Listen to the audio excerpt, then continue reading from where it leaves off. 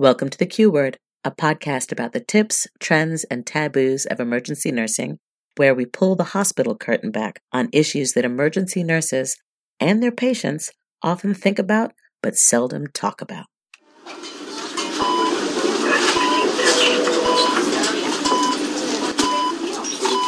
You found the Q Word Podcast.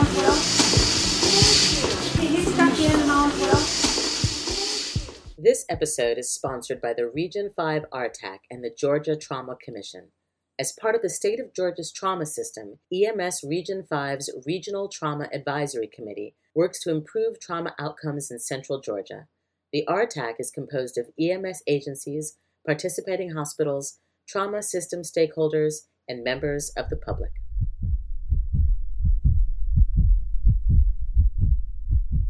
Hello, Anissa. Welcome back to the fourth and final episode of this particular series on special populations in trauma. Here we are for geriatrics. This is the end of life, our little Darwinian evolutionary tree that we've developed in this journey that we've taken from pregnancy to pediatrics to bariatrics now to geriatrics. That's right. This is indeed a special population, is one close to my heart because I am soon to be part of that population. I think you've got a little while. Some would say I'm already there. No one's saying that. Get out of here. Get out of here. All right. So what do we actually mean by geriatrics? If I don't qualify for geriatrics, when do I qualify? So in general... Is it an AARP sort of thing? Or in general, we're talking about 65 or older. Okay.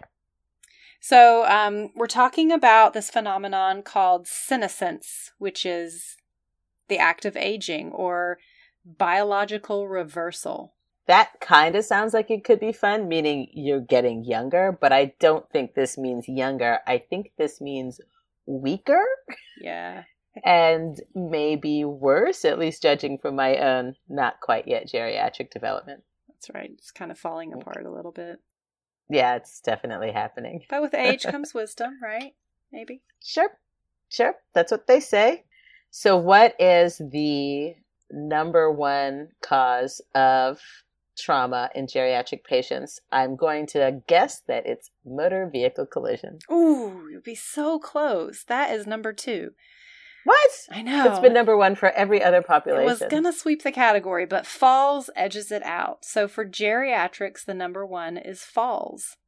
40% of unintentional deaths in this age group is related to falls. Wow, that is a huge number. Yeah, and there's a lot to talk about with falls. There are a lot of reasons why geriatric population fall. There are biological reasons and environmental reasons. Okay, so like some of the biological causes. I remember my grandfather had trouble seeing because he developed his problems with his eyes, right? Like cataracts or something like that. So he slipped a lot. Yeah, so you got cataracts, you got glaucoma, you've got night vision problems. A lot of the geriatric population gets put on blood pressure control, and sometimes if you overshoot and put them on too much, then they develop hypotension or orthostatic hypotension, and so they will syncopize, and that's technically a fall. Okay. What about some environmental causes? Okay. Well, snow, ice. Yeah. So slippery Tile. floors, throw rugs, stairs, poorly fitting shoes actually causes falls in the geriatric population, and then poor lighting. Okay. So the majority of these falls that we're talking about are just from a standing position. Actually, just a fall from a standing position can wreak havoc in a geriatric person. Even a fall from sitting, including a wheelchair, can cause some significant injuries. And some of the top injuries that we're talking about are a hip fracture or a head injury where a geriatric patient hits their head. Yeah, we talked in, wasn't it the pediatrics, about how pliable and resilient children's bones were, and how the opposite is true for geriatric bones. That's that they're right. pretty brittle and they break very easily. So there's that old, hip breaking thing that seems to happen to all of us at some point in time in our older years. Yes, and it's not unheard of for a geriatric patient to be climbing on a roof or climbing on a ladder or standing on a chair to do some project that they probably should have gotten someone younger to do, and then they fall. I have several people in my life who I worry about for those very reasons. I'm like, you did what? You climbed on what? I wouldn't even do that. That's right. That's right. So, how can you be sure if it was really a fall, though, that was just like a slip? Because again, I'm thinking of past experiences where I've had friends who thought they just slipped and fell, but actually they blacked out, or they might have had a stroke or something like that, which caused they didn't remember it, but they woke up on the ground and thought, oh, I just slipped and fell and hit my head. Yeah, so it's really important when you have a patient who comes in and reports having a fall, a geriatric patient that reports having a fall, to find out, was it really, in fact, a fall? Or was this a trauma that was caused by syncope? Was this a trauma that was caused by crushing chest pain that led to falling down? Was this a neuro cause, an electrolyte imbalance, or was this truly simply a mechanical fall? So this trauma patient may actually buy themselves an entire neuro workup, a cardiac workup. So a seasoned emergency professional will know that a fall is not always just a fall in the geriatric population and deserves some exploration. But let's talk about MVCs, because they are number 2. And they are actually 5 times more fatal in the geriatric population than they are in younger drivers. Is it because of those brittle bones? Yeah, it's multifactorial. Mm-hmm. And one of the things that I found was super fascinating when I'm looking at the facts behind geriatric MVCs is they don't have to do with excessive speed. They don't have to do with alcohol. They don't have to do with night driving or unfamiliar roads or bad weather, all of the factors that factor into fatalities in younger drivers. They actually have to do with what's left. What do you think? Probably bad decision making, as in they didn't look right, they can't see very well, they can't hear very well, their reaction times aren't very strong, but they're fiercely independent and don't want to lose their right to drive from point A to point B, and so they stubbornly stick to driving when probably they shouldn't. That's what I would guess. It's all of those things. It's memory, judgment, vision, hearing, and reaction times. Ultimately, failure to yield is the cause that is 5 times more fatal in the geriatric population. Not drag racing, not drinking. Just, I didn't see that yield sign, and I plowed right into traffic. That's right. Wow. And a coworker tells a story, a family story that illustrates this point beautifully that I think it's kind of hilarious because it has a happy ending. His 93-year-old grandfather was living in assisted care, and he had a burgundy Lincoln Grand Marquis that he was super, super proud of. Mm-hmm. And so Grandpa had to go to dialysis 3 times a week. And so he would literally pull out of the driveway of the assisted living, drive down the highway into the parking lot of dialysis. And that's the route, like parking lot, highway, parking lot, and then back again 3 times a week. And that's the only places he would go. Like that's the only place he would drive himself 3 times a week, the end. And so 2:00 in the morning, his daughter gets a call from the police saying that Grandpa is in the parking lot of the McDonald's at 2 a.m. in his burgundy Lincoln Grand Marquis. And he had gotten confused, woken up in the middle of the night, thinking it was time to go to dialysis, but then somehow gotten disoriented and ended up at the McDonald's. So they escorted him home. The next morning she came and said, Dad, it seems that you got confused last night, and he was, like, balderdash, it's fine. I just, I got confused with the time. It's no big deal. And she's like, no, I'm going to have to take your keys. And from now on, I will drive you wherever you need to go. And I'll be taking you to dialysis. And it's going to be fine. It's just that time. And so it was about 2 weeks went by. And she was driving down the highway. And she sees a burgundy Lincoln Grand Marquis 55 miles an hour down the highway going the opposite direction. Oh, Grandpa at the wheel. And so she followed him back to the assisted living. And of course, called him out and busted him. Was like, hey, I saw you driving on the highway. And he said, honey, I'm 93 years old. Do you think I only had one set of car keys? So, you know, it becomes an independence issue, and it's, I'm sure it's a very difficult thing for families and for, you know, for the geriatric patient, geriatric person. Especially if they live alone and they need to get to places like their dialysis or to the doctor and to Publix. And, you know, they don't see the problem, you know, until it becomes the problem. Yeah, exactly. So, and then the third most common trauma is going to be burns, and this is often caused from smoking in bed. Also, clothes catching on fire, and prolonged exposure to a hot object. Why would they prolong their exposure to a hot object? Is there a lack of sensation that might account for them keeping their hand on a hot stove or something? So a condition like diabetic neuropathy would decrease your sensation, so it would take a lot longer for them to register that something was hot, and by that time, the damage has been done. I see. Okay, that makes sense.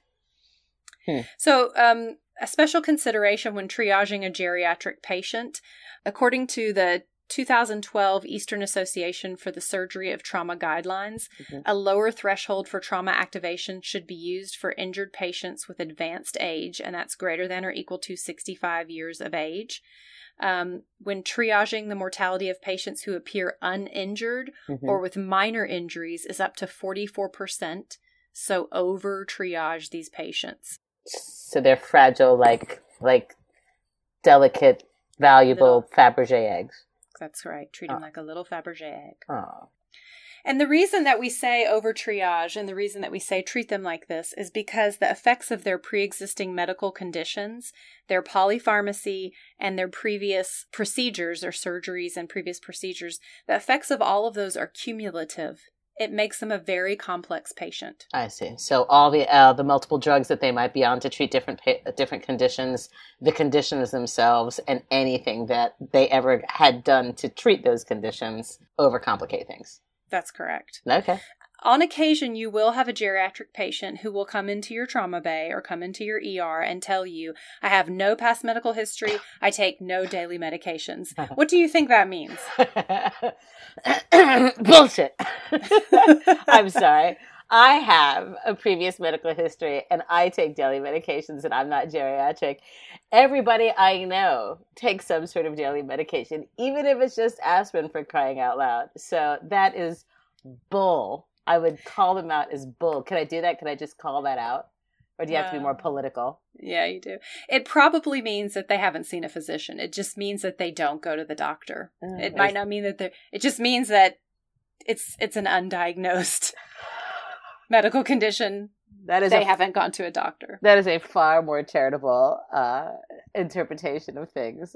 I was just going to say, straight up lying is what you're doing. You know you ain't telling the truth. You fibbing is what you're doing. It just means I haven't been to the doctor in 25 years. Okay, so we are assessing our patient. Now that we've discussed the epidemiology of their trauma, let's talk about the ABCDs, which I now know through and through. What do you do in terms of an airway assessment when you are approaching a geriatric patient? So for the airway, our teeth are very important, and oftentimes in older age, they go away. And so when you don't have any teeth... Sorry.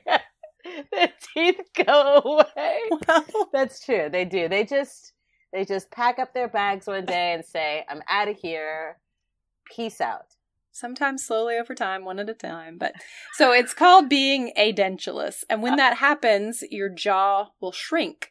And that shrunken jaw can sometimes be very difficult to form a nice seal for a bag valve mask. So it can cause difficulty for bagging.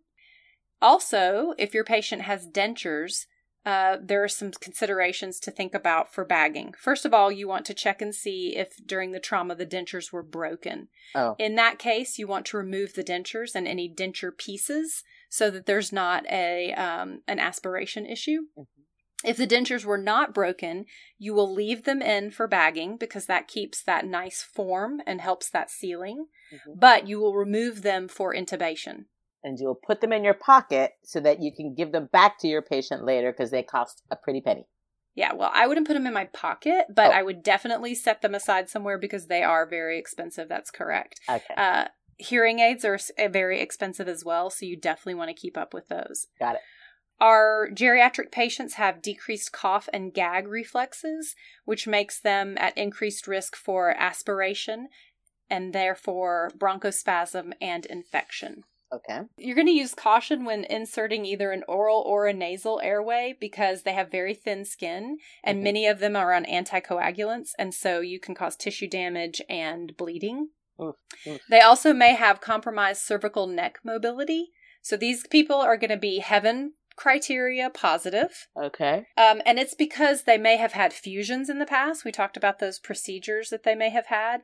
They also have arthritis. They may have developed arthritis, and they may have kyphosis. With your geriatric patients, you want to intubate early. Okay. Similarly, for breathing, we're going to move on to that now. Yeah, so I know the older I get, the quicker I seem to run out of air, so I would assume that breathing is really important for the elder population. Right, so they have little reserve, so you definitely want to give them supplemental oxygen early, support their breathing early because of that little reserve. That's why we intubate early. Okay. Rib fractures, chest wall contusions, pneumothorax, hemothorax, all very poorly tolerated in the geriatric population, so be prepared for quick decompensation. Pain control and vigorous pulmonary toilet needs to be started immediately, including in the trauma bay. We don't often think of that as a trauma bay duty, and we want to anticipate decompensation. They are very prone for pneumonia, pulmonary edema, atelectasis. We often talk about it's not going to be this MVC that kills them. It's going to be the pneumonia that they develop in a couple of days. Right. So that's why it's very poorly tolerated, and that's why we want to start them doing that turn, cough, deep breathe, trying to get them to take those deep breaths and prevent them from developing the pneumonia. Got it. All right. All right. Do you want to move on to circulation? I very much would like to move on to circulation. So if you see a geriatric patient who has a systolic blood pressure of 120, that's what we consider normal in an average age person. But we know that as we age, our blood pressure increases. And so their normal blood pressure may hang out around 170 or 180, and 120 may actually be hypotensive for them. So be aware of that. Okay. So we're going to give them small fluid boluses, and we're going to monitor those closely because we don't want to overload them. So the monitoring will include listening to their lung sounds. We're going to be listening for crackles. We're going to be listening to their heart tones as well in between each fluid bolus. Okay. So this might not be the right place to ask it, but what about patients with pacemakers? Yeah, this is a great place to ask that. So pacemakers will control your heart rate artificially by a little device that's implanted in your chest. That can also mask your body's natural response to shock. So that's something we need to know if the patient is paced. Other things that can mask your body's response to shock would be beta blockers. So those are things to note. Is your patient on a beta blocker? Is your patient paced? Can you shock a patient with a pacemaker? Can you use a defibrillator? We can. We can also deactivate a pacemaker from for externally with a magnet. So if your trauma patient is complaining of chest pain, you want to know, was it before the trauma? Was it after the trauma? Was it a chicken and egg situation? Did it cause the trauma? Are they having dysrhythmias on the monitor? So did they have a STEMI that caused them to wreck their car? Did they have a STEMI that caused them to fall off the ladder? I see. So are we dealing with a heart attack that led to a car accident? And then also a lot of these patients are anticoagulated. Is this something that we need to reverse? Okay, so what disabilities need to be considered with a geriatric patient? So when you're assessing disability, remember that as we age, our brain mass shrinks. And don't I know it? Yep. Does it leak out of one's ears? Because that's what's been happening with me. No? Okay. I should go to the doctor. Yeah. that space in your skull fills with cerebrospinal fluid. So what that means is, in a trauma, it allows for more movement of your brain in the skull, which is not great. It also allows for more space for blood to fill, accumulate in the case of bleeding in the skull. That means that there's a delay in the signs and symptoms of intracranial pressure. So it can mean a misdiagnosis or delayed diagnosis. So don't let that catch you. Okay. Let's talk about environment and exposure. What about, let me ask one more question though. So you were talking about if they had a brain injury. How is it that you can tell whether or not the person you're speaking to, like whether, if they seem loopy, maybe they are suffering from dementia and kind of always are loopy, as opposed to you don't know whether or not they're sharp. They're normally like very sharp. What do you, I guess you would talk to the family if you can to find out about their... Yes, that's a great consideration in the geriatric population. So the caregiver would be your authority on the person. So, sorry, you were about to go to environment and exposure. Please continue now that I have allowed you the stage again. So the skin of a geriatric patient is very thin and fragile. Right. This will compromise many things. Your skin is really important. So it compromises their temperature regulation. So make sure that you are keeping them warm in the trauma bay. We've already cut all of their clothes off. This is going to compromise their protection from infection. This is also going to make them more prone to bleeding and tearing. In addition to that, it's only going to take 30 or 45 minutes for them to develop a pressure ulcer on that long spine board. Oh, because their skin starts to break down that quickly?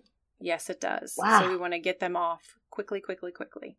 What other kind of special considerations do you need to worry about? You had mentioned this word earlier. I wanted to ask you about it, and I think you're going to talk about it more now. Polypharmacy, right? That's all the different drugs that a patient may be on. And geriatric patients may be on many, right? That's right. So a lot of these patients suffer from chronic pain. So that means that they have an increased pain tolerance. We talked already about diabetic neuropathy. They may not feel pain. It may take longer exposure to painful stimuli before they register pain. So that means you've got to administer pain medications carefully. Other geriatric patients are completely pain naive and are pain medication naive, opioid naive. So they would take a tiny dose, whereas another geriatric patient, same size, same age, would take a much higher dose. And you're not going to know that in the trauma bay. So you've got to go low and slow on these patients. But please don't let them hurt. So you've got to reassess frequently. Okay. The beta blockers we talked about, those are going to mask shock by keeping their heart rate low. So don't be lulled into a false sense of security because your patient hasn't mounted tachycardia, that they're not hypovolemic. Okay.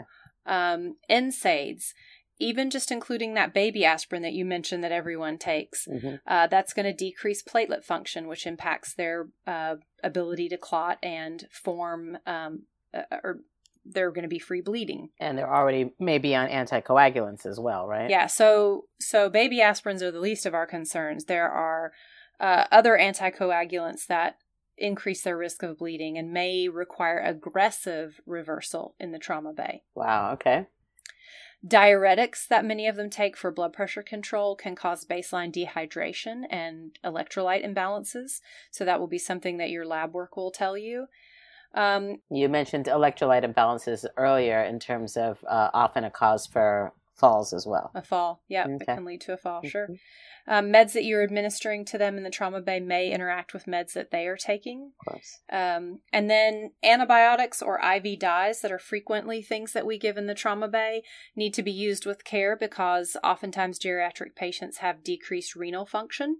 They can't clear those two things as effectively as younger people. Interesting. Okay, that makes perfect sense. So in general assessment rule of thumb, hearing and vision may be decreased, so it's going to require a little bit more patience when you are assessing these folks. Do not treat them like a child or like they are not intelligent. Don't call them honey or sweetie. Don't be condescending to them. Use their last name and sir or ma'am. Treat them with respect and deference. That's right. And this is not because I'm from the South where we tend to be formal. This is evidence-based practice. Yeah, and it's actually a cultural norm across myriad cultures. Respect for the elder, and it doesn't hurt.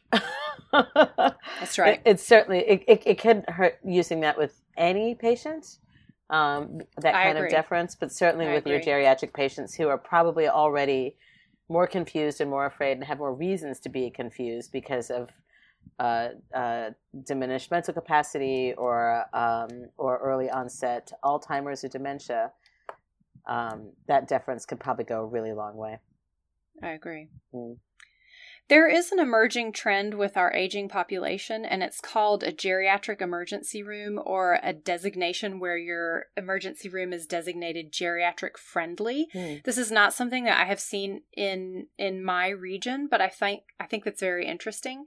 And so some of the things that you would need to include in your ER to be considered geriatric friendly would be non-skid or glare-free floors. That's for your falls. Mm-hmm. Specialty mattresses. That's for your pressure. Mm-hmm. Interdisciplinary teams that would include social workers, placement specialists, nutritionists. Okay. And then screening tools for things like dementia, incontinence, nutrition, mobility, fall risks, and then gerontologists on staff. Okay.